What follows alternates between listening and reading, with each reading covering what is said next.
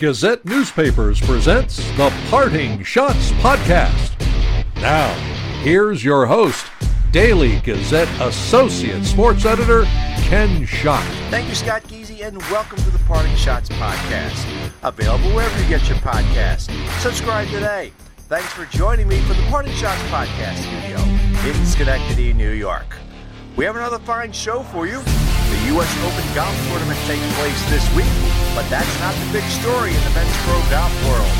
Brian Catron, who will call the U.S. Open for Sirius XM Radio, will join me later to discuss the battle between the PGA Tour and the Saudi-funded LIV Tour, as well as preview the U.S. Open. The puck drops on the Stanley Cup final on Wednesday night when the Colorado Avalanche host the two-time defending Stanley Cup champion, Tampa Bay Lightning. To talk about the series is someone very familiar to the Capital Region. He is a graduate of Scotia Glenville High School and the College of St. Rose. He's also a former sports talk show host and UAlbany basketball analyst at 104.5 The Team here in the Capital Region. He is the co-host of Stokely and Zach on 104.3 The Fan in Denver. Here is Zach By. Zach, welcome to the podcast. How you doing? Hey, Ken, I'm doing great, man. Having so much fun with this run. It's been so fun. Thanks for the shout-out to Scotia and St. Rose. Think about the Capital Region often, and it's good to connect with you all these years later after first meeting you back in, Fox Sports 980 studio with Roger Weiland and, all that stuff. So it's pretty cool. It's been a long time, trust me. I know that. But let me ask you, what's the mood like in Denver right now? The mood is just pure excitement. I mean, this is the closest a team has been to a championship since 2015, where the Denver Broncos defeated the Carolina Panthers at Super Bowl 50, and this town got to have a parade. But before that, Ken, we're talking about really, you can zoom out a couple decades.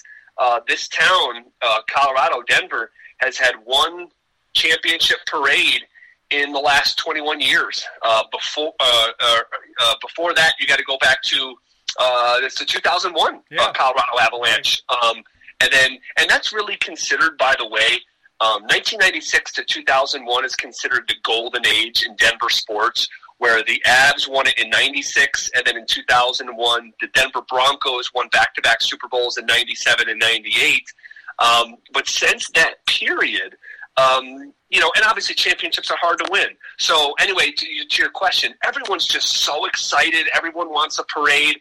And we've seen this coming for a couple years where we watch this Avalanche team grow and try and fail again. But we knew when we'd have segments say, who would be the next team to win a championship? The Broncos, the Rockies, the Nuggets, or the Avs? Most people with a working brain said the Avs. And here they are, just 4 wins away from a Stanley Cup. Yeah, I mean, you talk about the past couple of years. They were eliminated in the second round each of the last couple of years. With Nate McKinnon was frustrated after last year's elimination. So, how much pressure was on head coach Jared Bednar about getting to at least getting to the final this year? I mean, was his job hanging in the balance if he doesn't get there? Yeah, that was definitely a conversation. If you look at the contract, it didn't say that, but we know that doesn't mean much. These professional coaches can get fired on a whim. So although they just extended them by a couple years last year, there was a very loud clamor that if Jared Bednar and the Colorado Avalanche can't get out of the second round again, it's been 3 years in a row the Avs bounced in the second round. And maybe early in that, maybe the first year that they got bounced in the second round, maybe they were a little bit early, on their arc. But the last 2 years, they kind of blew it. They lose in Game 7 in the bubble to the Dallas Stars. They had that series. They blew it. And last year is where they really blew it. And New York Rangers fans know all about this from the last week and a half, is that last year the Avs had a 2-0 series lead in the second round against the Golden Knights, and in Game 3 they had a 2-goal lead, and that's exactly what happened to the Rangers in the last week or so. So the way that it fell last year was just so disappointing. It was heartbreaking. Fans in Colorado did not feel like the Golden Knights were the better team, but they went out there and won it. But fans are saying that if if you lose in the second round again, and even it was debatable if they lost in the Western Finals and showed growth but still couldn't get to the Cup while being the Stanley Cup favorite, that you couldn't bring back Jared Bednar, that you had to change something. And luckily, we don't have to have those conversations anymore. But it wasn't just much more than 3 weeks ago, Ken, that those conversations were still in bounds to have. But now you get across the threshold of success, because everyone agreed throughout this season. Well, maybe not everyone, but it was like the Avs may not have to win it all, but they have to get there. You're the favorite 2 years in a row. So the fact that they did get there, regardless of how it turns out, I think Bednar is totally safe. I mean, the Avs could take a lesson in what happened to the Lightning. 3 years ago, they had the best record in the league, and they got swept out in the first round by the Columbus Blue Jackets. I mean, could they look at what happened there? Because obviously the Lightning have won 2 straight Stanley Cups. Can they take a lesson from what happened to Tampa and apply it to themselves in this final? Oh, I think so. I mean, I think so. I think you're trying to use anything and apply it as a lesson. That being said, you referenced that series from a while back. They have so many series right now themselves, and maybe not as deep as they are right now, but this is a team that we've seen blow 3-goal leads. This is a team that we've seen get down early in games and be able to come back. We've seen them shut out a team like the Edmonton Oilers 4-0, but we've also seen them win games 8-6 against the same opponent. Mm-hmm. So there are so many lessons to be learned over really the last 4 years that while I definitely respect the question and think that there's something there, there's been so much happen to them that they can draw from their own experiences and their own failures, I think, more than most groups, because this unit has been together, the same core unit, Gabe Landeskog, Mikko Rantanen, Nathan McKinnon specifically, the last 3 years with Cale Makar, they've been together through hundreds and hundreds of battles that they're kind of battle-tested right now. Even though they haven't been this far, they've experienced real failure. So you only hope that they learn and grow from those lessons and apply those lessons right here where it matters the most in the Stanley Cup Final. Of course, they've had some time off after sweeping Edmonton in the Western Conference Final. Do you think that? I mean, we saw Tampa; they had extra rest and they lost the first 2 games against the Rangers. What does Colorado have to do to avoid that? Man, that's probably the third most relevant question with the Avs right now heading into the Cup Finals. Like the ultimate rest versus rust conversation. And you can say, and Bednar and the guys have that, hey, we're going to push each other in practice and, we're going to keep our conditioning, on point. But you just can't replicate that game speed, and that game intensity. And this is now entering an environment which should be the most tense environment that they've ever played in the Cup Final. So we just don't know the answer to that, Ken. We just don't know. But I will say this. The Avs have already had a little bit of experience on this topic because they swept Nashville in the first round and had to wait around till a 7-game series wrapped itself up. So although it's not as this legitimate of time off, I'm hoping that the professionalism of this group and the tenured nature of this group. These guys are kind of young, but they're not that young. You're talking about Nathan McKinnon being around for 9 years at this point. Yeah. I think the maturity and the professionalism of the group should be able to push themselves in the days leading up to Wednesday, which are mostly behind us now. But again, to the crux of your question, we just don't know what that looks like, as obviously their opponent just got done with their series and has a lot less of that rest, but enough to kind of catch their breath. Well, you said that was the third relevant question surrounding the Avs. I think the number one question surrounding the Avs has got to be the goaltending situation. Yeah, it is, and it's so front and center. Pavel Francouz will probably not start. He has been the backup throughout the year, but he's been a really competent backup. And Ken, believe it or not, right now, Pavel Francouz is riding a franchise record 6-game winning streak in the playoffs. Mm-hmm. And it's one of these things where it's like, was that because of him? No. but it certainly wasn't in spite of him. Darcy Kemper, a couple rounds back, took a stick to the eye. Francois has to, pinch hit, does fine. Kemper comes back, isn't right, gives up, I think, 3 goals on the first 9 shots of the game, has to pull himself out of the game in the first period. Francois came in and did really well, and then pitched a shutout in the next game. So I was like, okay, now we got to roll with this guy. It got to a point at the end of the last series is that Francois was starting and Darcy was healthy and was a dressed backup.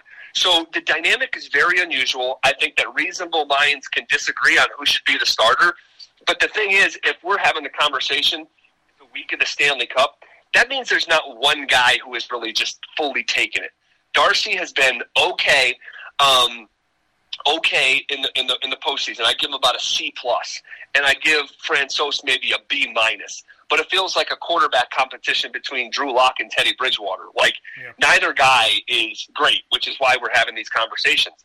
And I think if you look historically on the goaltenders that have won Stanley Cups, if the Avs go on to win this thing, it'll be one of the worst, and this is, I don't mean to be rude or disrespectful, but it'll be one of the worst starting goaltenders we've seen in recent memory to win a Stanley Cup. But the guys in front of them are just so damn good. Yeah. And the offensive production is to a point where it almost feels like, and I hope these words don't come back to bite me, but they, like, the biggest lopsided matchup in this series is Andrei Vasilevsky against, for whoever starts for the Avs. But it feels like the Avs are actually good enough to overcome that deficit between the pipes. I hope I'm right on that, but I just don't know yet. And the other question is Nazem Kadri's status. I mean, he got cheap shotted by Evander Kane in that Game 3 and missed Game 4. What do as of we're taping Monday, we don't. Obviously, NHL teams are very vigilant in keeping injury a secret of what the actual injury is. What do you think? Does he play on Wednesday? First of all, you're spot on with identifying the second biggest storyline after the goaltender. It's Kadri. I shouldn't say I'd be stunned. Well, I'd be stunned if I see him in the first half of the series. I'll say that. But we know that he got surgery on his thumb and he had tendons repaired. I'd feel a lot better if it was a hairline fracture or even a broken bone. When you start talking about tendons, I just don't like that surgery was about, 9-10 days ago, and then we're talking about maybe 9-10 days from now being available. I just can't go there. I don't think we're going to see Nazem Kadri at all in the Stanley Cup Finals, and it's a huge loss from two different standpoints. One, Kadri had a career season this past year. He was the best version of himself, start to finish. He was one of the most productive Avalanche players. He did not get himself into any trouble, which has been a historical documentation of his career. He walks that line and oftentimes crosses it. But it's the production there. But it's also he represents something that the Avalanche, I don't know if they have with any other player, is Kadri represents almost like a backbone of this team, almost like a spine. Kind of similar to how like Draymond Green is for the Golden State Warriors. Less bombastic, of course, than Draymond, but represents just like not a bully, but like a guy that, and he's not an enforcer either. So it's not fair to categorize him as that. Yeah. But he's a guy that is like brings a physical presence, brings a hard-nosed style of play, keeps opponent's head on a swivel, and he's really freaking good, from a production standpoint. So it's a big-time loss. I don't want to act like it's not. Now, they were able to overcome it against the Edmonton Oilers, but this is a team in Tampa Bay that has championship pedigree. They've been there, done that. Everything the Avs want to do, that's what the Tampa Bay Lightning has already done. So I think it's a huge loss for the Colorado Avalanche. And like you identified, after the goaltender situation, it's the next biggest question mark for the Avs. I am a hockey expert. You know that. Yes, I know, but I still want to give you your props. Well, let's take a look at the opponent, Tampa Bay Lightning. Obviously, have won 2 straight Stanley Cups, and they've won it in really 2 different ways. The winning in the bubble in 2020 and winning in a shortened season last year. and they're back again. I mean, how much is their experience a factor in this against Colorado? I think it's a big factor. I really do. I wonder, even despite all the battles that the Avalanche have had, if they have the chops to go up against another champion and beat them 4 times in about 10 days or whatever it is, and especially considering the lopsided matchup of the goaltenders. I think experience this time of year, it's just everything. And it's not even like the Avs have a collection of 3 or 4 guys that have won cups elsewhere and have come into the locker room and get to, share some of those experiences. They don't have enough guys like that. So I think it's one of the biggest factors in this series, that the calming presence of being able to look around a room at most of the faces there and say, hey, we've been here before. Like, we've done this. And they've by the way, and I don't think this gets mentioned enough, Tampa Bay has already had to overcome stuff within this postseason, let alone through the years on their way to hoisting the Stanley Cup. This was a team that barely got out of the first round. Yeah. This was a team that was down 3-2 to the Maple Leafs and had to go into overtime in Game 6 to force a Game 7 to ultimately win it. Their championship experience brought them over the finish line of that first round series. And I got to be honest, it makes me nervous. As someone who pulls for the Avalanche, it makes me nervous because it's more the Avs are a more talented team. I don't know many people who follow the sport that would disagree with that. But we've seen in all different types of sports where experience, with a little less talent, experience can make up for that gap. And I think it's a really fair question, one that I just don't know the answer to. Yeah, I mean, I picked the Lightning to win in 7 over Toronto, but then I foolishly went with the Panthers in 6 in the next round, and I was definitely wrong with that one. But I'm just impressed with what they have done, and John Cooper, what he has done as a coach. I mean, he's already stamped his ticket to the Hall of Fame once he decides to retire. But I think this is going to be a tough series, and I mean, Tampa has not had home ice advantage in any of these rounds, and it hasn't bothered them. So I mean, I think that could be a play role as well. I think so too. I'll say this though. To that. That's a fair point they bring up. But the Avs were a historically good home team during the regular season. I believe they lost at home in regulation just 5 times. Yeah. But somehow, Ken, they've been even better on the road this postseason. You're talking about a team that is a perfect 7-0 away from Denver. That's incredible. That's good. I mean, that is like, I'm not going to say it's unprecedented, but it's damn close. I think the Avs, oh gosh, I don't want to get ahead of myself with the confidence, but, because of the Vasilevsky factor, because of the experience factor, but the Avs feel great about going on the road and playing Tampa in Tampa.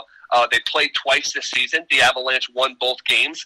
I don't care where they play. The Avs still should be able to win, but you look at some of the home contests, believe it or not, they have not been the best version of themselves at home the way that they were in the regular season. I hope that doesn't rear its ugly head, because if it does, and the Lightning steal one of the first 2 games, I think some of that lack of experience and doubt can start creeping in, because they're in uncharted territory right now in the Stanley Cup final. So it's going to be interesting. Who are you going with? I'm going to go with the Colorado Avalanche. I think that not only do I like the blue chip players at the top of the roster a little bit more.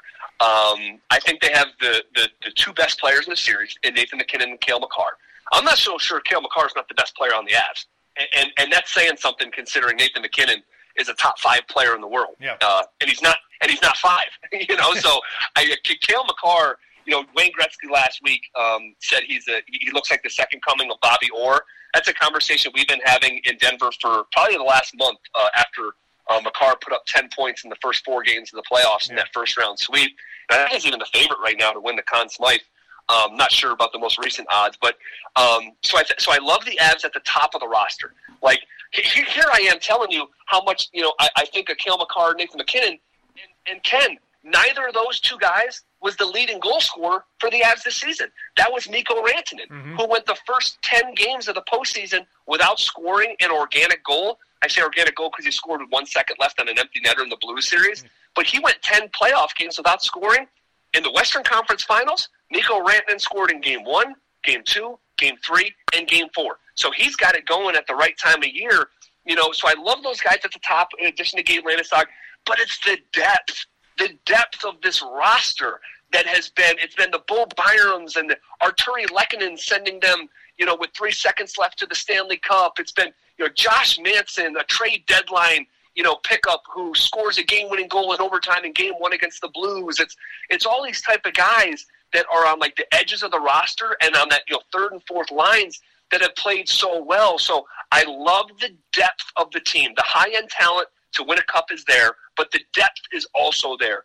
The only question mark for me that prevents me from saying the most confidently Avs in 5 or something like that is just Vasilevsky standing on his head for a 2-week period, and I don't want to act like that can't happen. That's a guy at just 27 years old who's already won a Conn Smythe and a Vezina. I mean, he looks like a walking, talking Hall of Famer. So I do like the Avs. I'll say I will ultimately give you a specific prediction. I will say Avs get it done in Game 7 in Ball Arena in Denver in about a week and a half. I think this is razor-thin margins here, but I do believe the Avs have enough to get across the finish line and have a parade. I'm going Lightning in 6. I think the pedigree's there. I think they want to do it and be one of the greatest teams in this, especially in the cap era, just what they've done. And so we'll see what happens. We'll have a lot of fun watching the game. One final question for you is before I let you go. If you had $4.65 billion, would you buy a football team?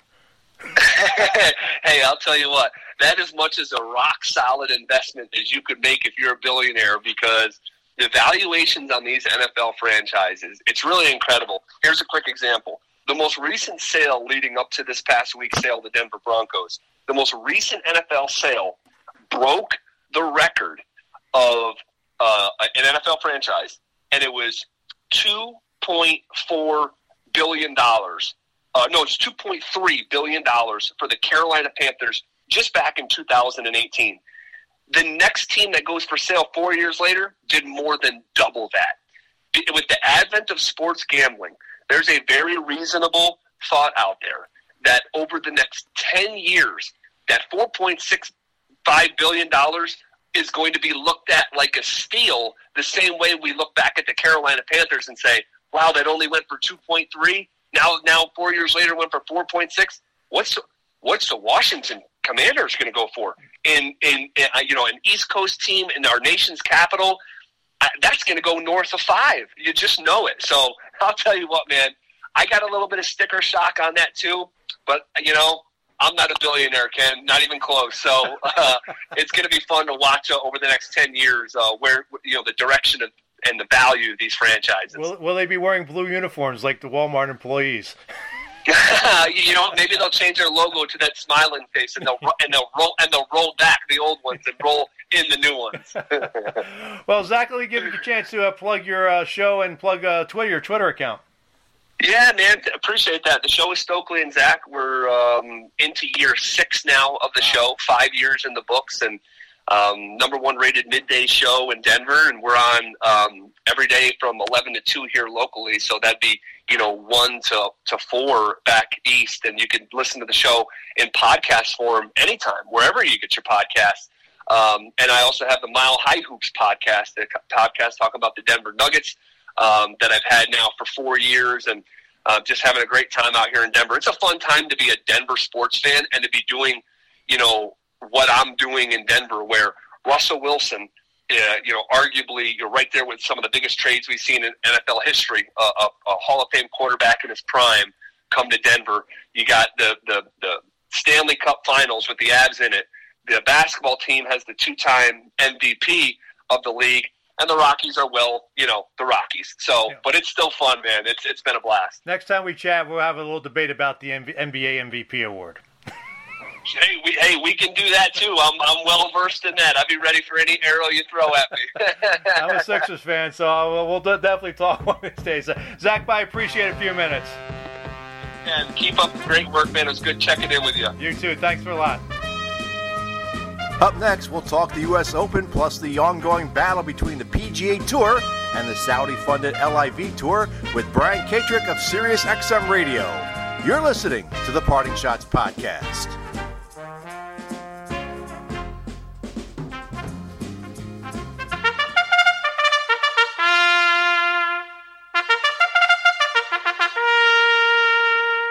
At the Track is your premier source of horse racing news and events from the daily newspaper of the Saratoga Racecourse, the Daily Gazette. At the Track features racing tips, feature stories, picks by NYRA racing analysts Anthony Stabile and Andy Serling, and direct links to NYRA bets. Check out At the Track at www.dailygazette.com/atthetrack. Hi, this is Union College Hockey and TV analyst Brian Unger. You're listening to the Parting Shots podcast with Daily Gazette Associate Sports Editor Ken Schott. Welcome back to the podcast. The third major of the men's golf season, the U.S. Open, tees off on Thursday at the Country Club in Brookline, Massachusetts. But the event is being overshadowed by what's going on between the PGA Tour and the Saudi-funded LIV Tour. To talk about this is the man who will be calling the U.S. Open on SiriusXM Radio, Brian Katrick. Brian, welcome back to the podcast. And I have to apologize. We've had you on the last two Masters, and this year I didn't have you on for some reason. I think it was because Major League Baseball had started the same weekend. Yeah, they had that, which, by the way, throwback, I'm sure you talked about this. That's why the Masters was put in the date that it was, so that the sports writers on their way back home from spring training could stop by this little old golf tournament. That's right. Now we don't really have to bribe them much anymore, do we? No, yeah, because I remember back baseball started in the middle of April. I mean, now it's like starting late March. It's of course this season with the lockout didn't do that, but yeah, it's one of these days I got to get down to the Masters if I can get on my bucket list. But I'll have to work that out one day. But let's talk about what's going on here with the PGA Tour and the LIV Tour as we get ready for the U.S. Open. How did we get to this point where we have this really Revolutionary War type situation, considering where the Revolutionary War started in Massachusetts there? You know, that's an interesting question. How did this all start? A lot of folks are pointing to Greg Norman having the idea for the World Golf Championships and that idea not going the direction he'd like. I don't know if that's accurate or not. I've heard Greg tell that story. I had the distinct pleasure of getting to host or co-host Greg's own show with him. And he understands that the PGA Tour was probably working on an idea like that. And so was he. He had hoped that they would decide to work with him on it. They chose to decide to work with IMG. There's a diplomatic version of this story that he has told. I don't know what happened to get the Saudi government involved. I know that they had a European Tour event, and then that European Tour event was taken away from them. It's not an official European Tour event. That may have been enough to cause some bad blood. It's also possible that this didn't start because of bad blood. I know we don't want to hear about that, because we're not it's human nature. We want to hear about people yelling at each other and hating each other, but it's possible that Greg, who was the ultimate entrepreneur and the ultimate capitalist, just saw an opportunity to help the best players get richer. I'm trying to say this as nice and as diplomatically as possible, Ken. I understand. I mean, the thing is, these golfers, they may not make. They have a lot of sponsorships, so they're making money off the sponsorship. So you wonder, Mickelson ended up losing a lot of his sponsorships for his comments about the situation with the Washington Post reporter getting murdered by the Saudis. I mean, these golfers are looking at the big cash grab, but not realizing they actually may not make as much money as they think they are? They could definitely be wrong about the number, the amount of money they're going to make. They feel pretty strongly, apparently, about the upfront money. I mean, if we're talking about $100 million, that's you're getting that up front for the number of days. I mean, keep in mind that, Ken, this is an equation, right? When you you got a sponsor on your hat, that's giving you money, but you're also giving away days. And, you can't buy time unless somebody's going to pay you more money for less time. And that's one way of, I'm trying to stay in the middle here, or at least define one side of this pretty clearly. From a money standpoint, there is no comparison. They're not making a financial mistake if this group remains solvent. Money is of no issue to the Saudi organization, or at least they're going to win all money comparisons if that's the way we're going to look at it. I think also, and try not to get political here, but obviously the Saudis, really they have their background is they're very tough and all that stuff. But that maybe one of the reasons why we see the families of 9/11 victims complaining about this too. I mean, does that maybe the fact that the Saudis are involved in this really has caused the rift? Well, no question, and it's impossible to not get political. I'm trying, you're trying, and that's the very clear other side of this. I mean, they've got pretty much unlimited funds, so you can't make a financial argument as to why a player wouldn't want to do this. They can throw enough money at anybody to make them want to do this. The question is morally. The question becomes socially. How do you feel about it? Can you sleep at night? Is this really who you want to do business with? Some people are in the blissful position where they don't, or that they have an opportunity to pick and choose who they want to do business with. Others are not. Most of your listeners are not in a position where they can pick and choose who to do business with. I mean, we're all trying to do the best we can, Yeah. So. But yes, that's the very clear other side. That's what I'm glad we started where we started. But don't paint me on one side of this or the other. This, that as Phil said, you can paraphrase what he said about that group. Their history is not good. Yeah. Jay Monahan, the commissioner of the PGA, was interviewed on CBS on Sunday, and he basically slammed the LIV tour, and he was quoted as saying, "I would ask any player that has left or any player that would ever consider leaving, have you ever had to apologize for being a member of the PGA Tour?" Is he right? Yeah, that was very strong stuff. I thought that was poignant. That was the first real offensive thing we've seen from the commissioner. I thought it was interesting that he also said, "Why do they need us?" And then I believe he backed it up by saying, they do need us. Because you would think all the players that went over there are appealing, or they don't like the fact that they've been suspended. Well, you had to see that coming, and you have to send a message to everybody that's still here. Hey, if you go, good luck, but you're not coming back. But Jay's point there is, well, why would they want to come back? If it's so good over there, what do you need your piddly little PGA Tour membership for? The players' points are that, we are... this term about independent contractors keeps getting thrown around. They're not independent contractors. They never have been. There are some gigantic differences between what they do and the way an independent contractor works. That may be a life that you lead. It is certainly a life that I lead. So we know there's big differences there. However, they want to be free to play wherever they want. Well, you just don't get to do that in real life. I'd love for them to be free to play wherever they want. But you can't work for Coke and also work for Pepsi. Right. They're competitors. That's just the way it is. In a perfect world, you could, but we are far from a perfect world here. Yeah, definitely. What do the Saudis have to gain from this? Yeah, well, that's another great question. And the answer that we are expected to accept at this point is that they are sports washing, which I didn't hear until this started. That they're trying to make the image of their country better by throwing a whole lot of money at it. It's also presumed that they're trying to make the image of the country better without actually improving their country. I don't know if that's true. Again, this thing got political almost as fast as COVID got political. This one is turning almost as fast as the political sightings turned shut down also. That started with one president in charge and people saying one thing, and it ended with another president in charge and everybody flipping sides. Now, we got folks following their political leanings on this, and they have also changed. So, it's really tough, and I bring that up at this point because it's tough to point out what their actual motivations are.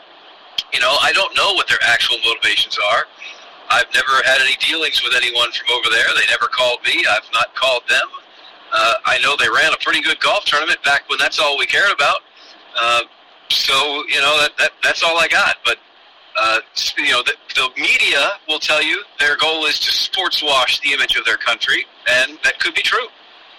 Phil Mickelson, Dustin Johnson, and Bryson DeChambeau are three of the big names that have made the switch. But Mickelson seems to be the poster child. I mean, he talked Monday and sort of had a rambling press conference, and I don't think he answered a lot of the questions. But is Phil taking the brunt of the criticism for being the one that made the jump and then leading everybody over? Yeah, I think he is, and I think you're right. He didn't really answer too many of the questions. I think the most we got out of Phil was his opening statement. He talked about being in therapy for his shortcomings, as he called them. He didn't elaborate. We're just left to believe that maybe it's gambling. I don't know. That got referenced a couple times. But Phil is absolutely the face of this. And, when he gave those very clearly off-the-record quotes to that author, and here's how you know they were very clearly off the record. You and I have been watching Phil for a long time. On the record, in front of a microphone, on TV, you've never heard him say one foul word. Yet the money quote was a very foul word. He wasn't making his cussing debut with this self-centered writer in an on-the-record conversation. That's just who this guy is. He knew the comments were off the record. He used them anyway. I've got no time for that sort of journalism. I don't doubt that he said it, though. And that quote, when that quote got released, really shot this movement in the foot. But it did illustrate the decision these players have to make. They all have to decide, okay, here's their record on human rights, and am I going to do business with them or not? Which is interesting because I don't think we do that in our own lives, and I don't think we do that with anyone else. And again, I'm not defending them. They pointed out that this is unfair that they are being singled out, and I agree that this is unfair that they are being singled out. It's very interesting how this continues to turn. What does this do for Phil's reputation? I mean, obviously he was beloved by the golf fans and maybe more beloved than Tiger Woods, but what does this do for his reputation? It's the biggest single hit of his reputation that his reputation will ever get, right? I mean, this is the Tiger scandal. That's what this is for Phil. I thought it was interesting that as he stood there at the podium yesterday, he just kind of stood there all by himself, and he took it. And it reminded me of Tiger standing there in Ponte Vedra Beach, during his statement. A guy that just stood there and took it. Now, nobody was really out to get Tiger. We were all shocked by what happened there. This one was, they're still out to get him. So, yeah, that's where this is going to go down. I mean, this is going to be the gigantic mark on Phil's otherwise very positive record right here, this one. Yeah.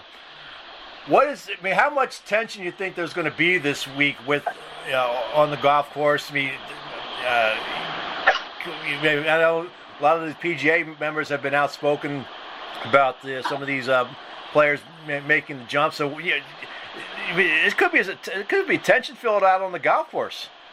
Well, we saw that Kevin Na and Grayson Murray have their lockers right next to each other. That was an interesting side note. It's still a gentleman's game.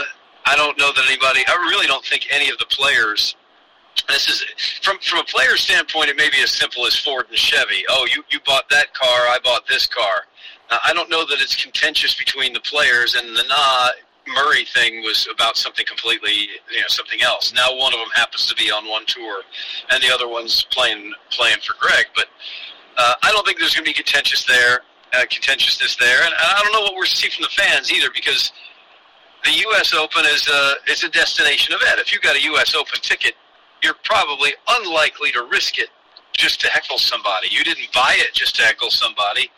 This is a pilgrimage for you. So I really I wouldn't expect to see very much at all bleed out onto the golf course. So no waste management open like they do in Phoenix. The fans are rowdy then? No, I love that. You just put a big smile on my face, Ken. No, I don't think we're getting there. And one thing, the golf public uses the same terminologies. They'll call these guys PGA players.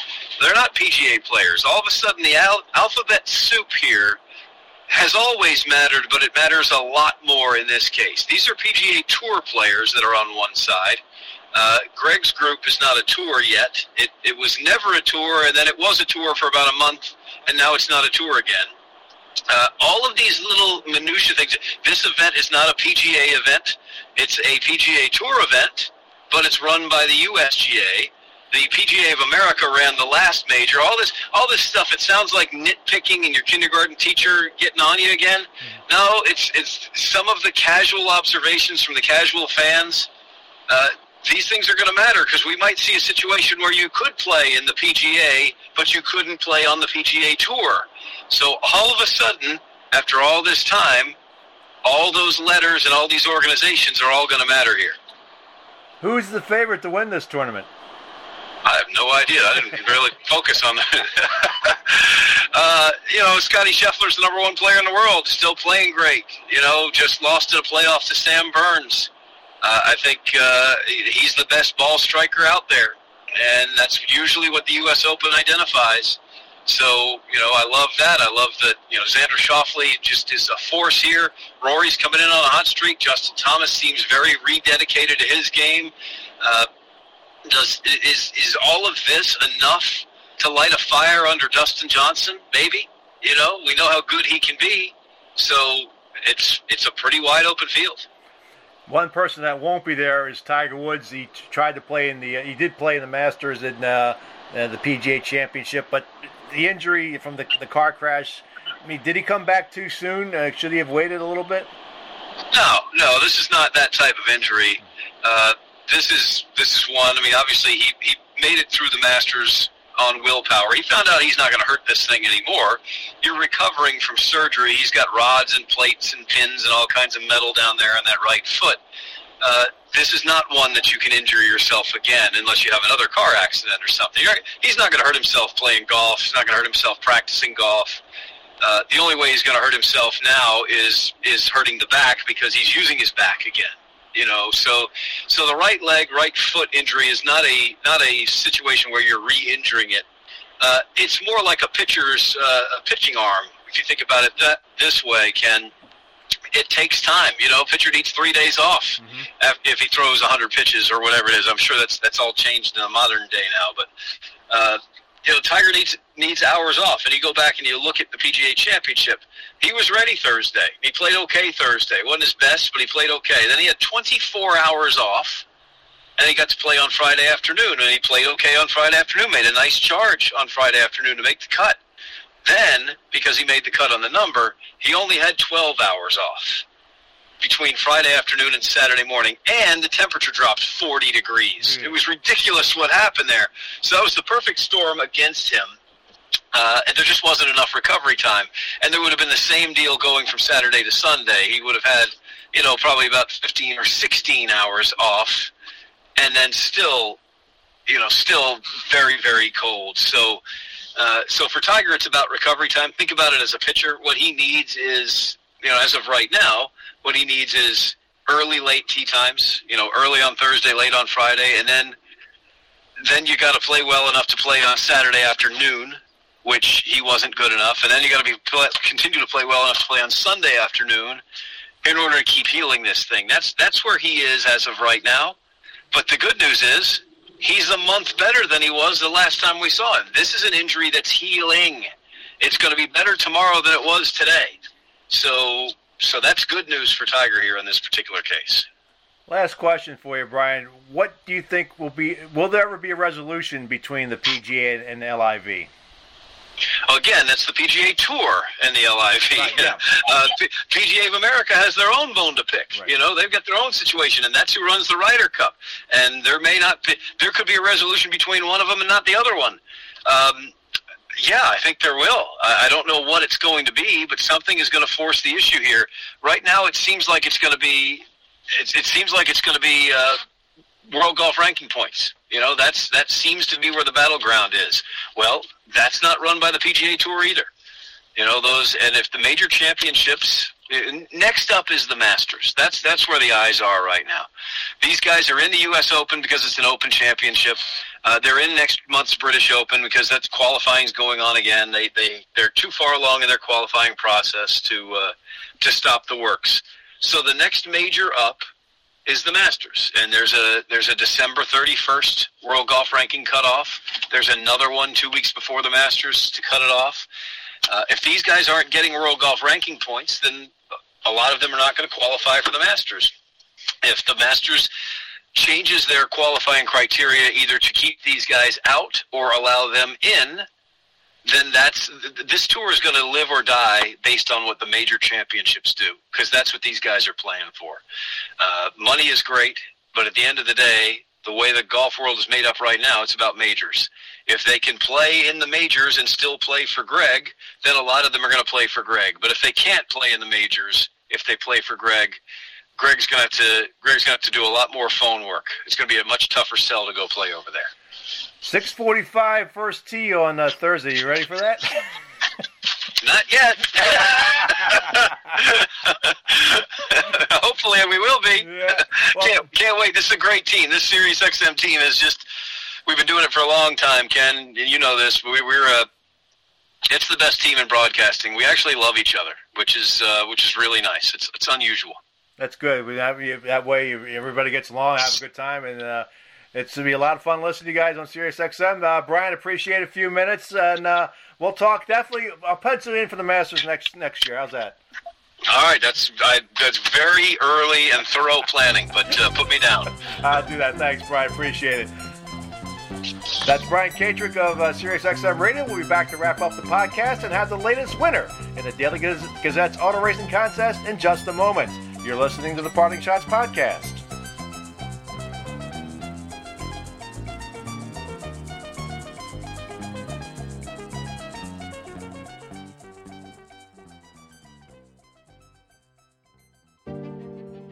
All of us love sports, but not all sports are created equal. College sports have big budgets, dedicated alumni networks, and corporate sponsorships. Professional sports have even deeper pockets, millionaire owners, lucrative TV and radio deals, and merchandise sales. High school sports have you.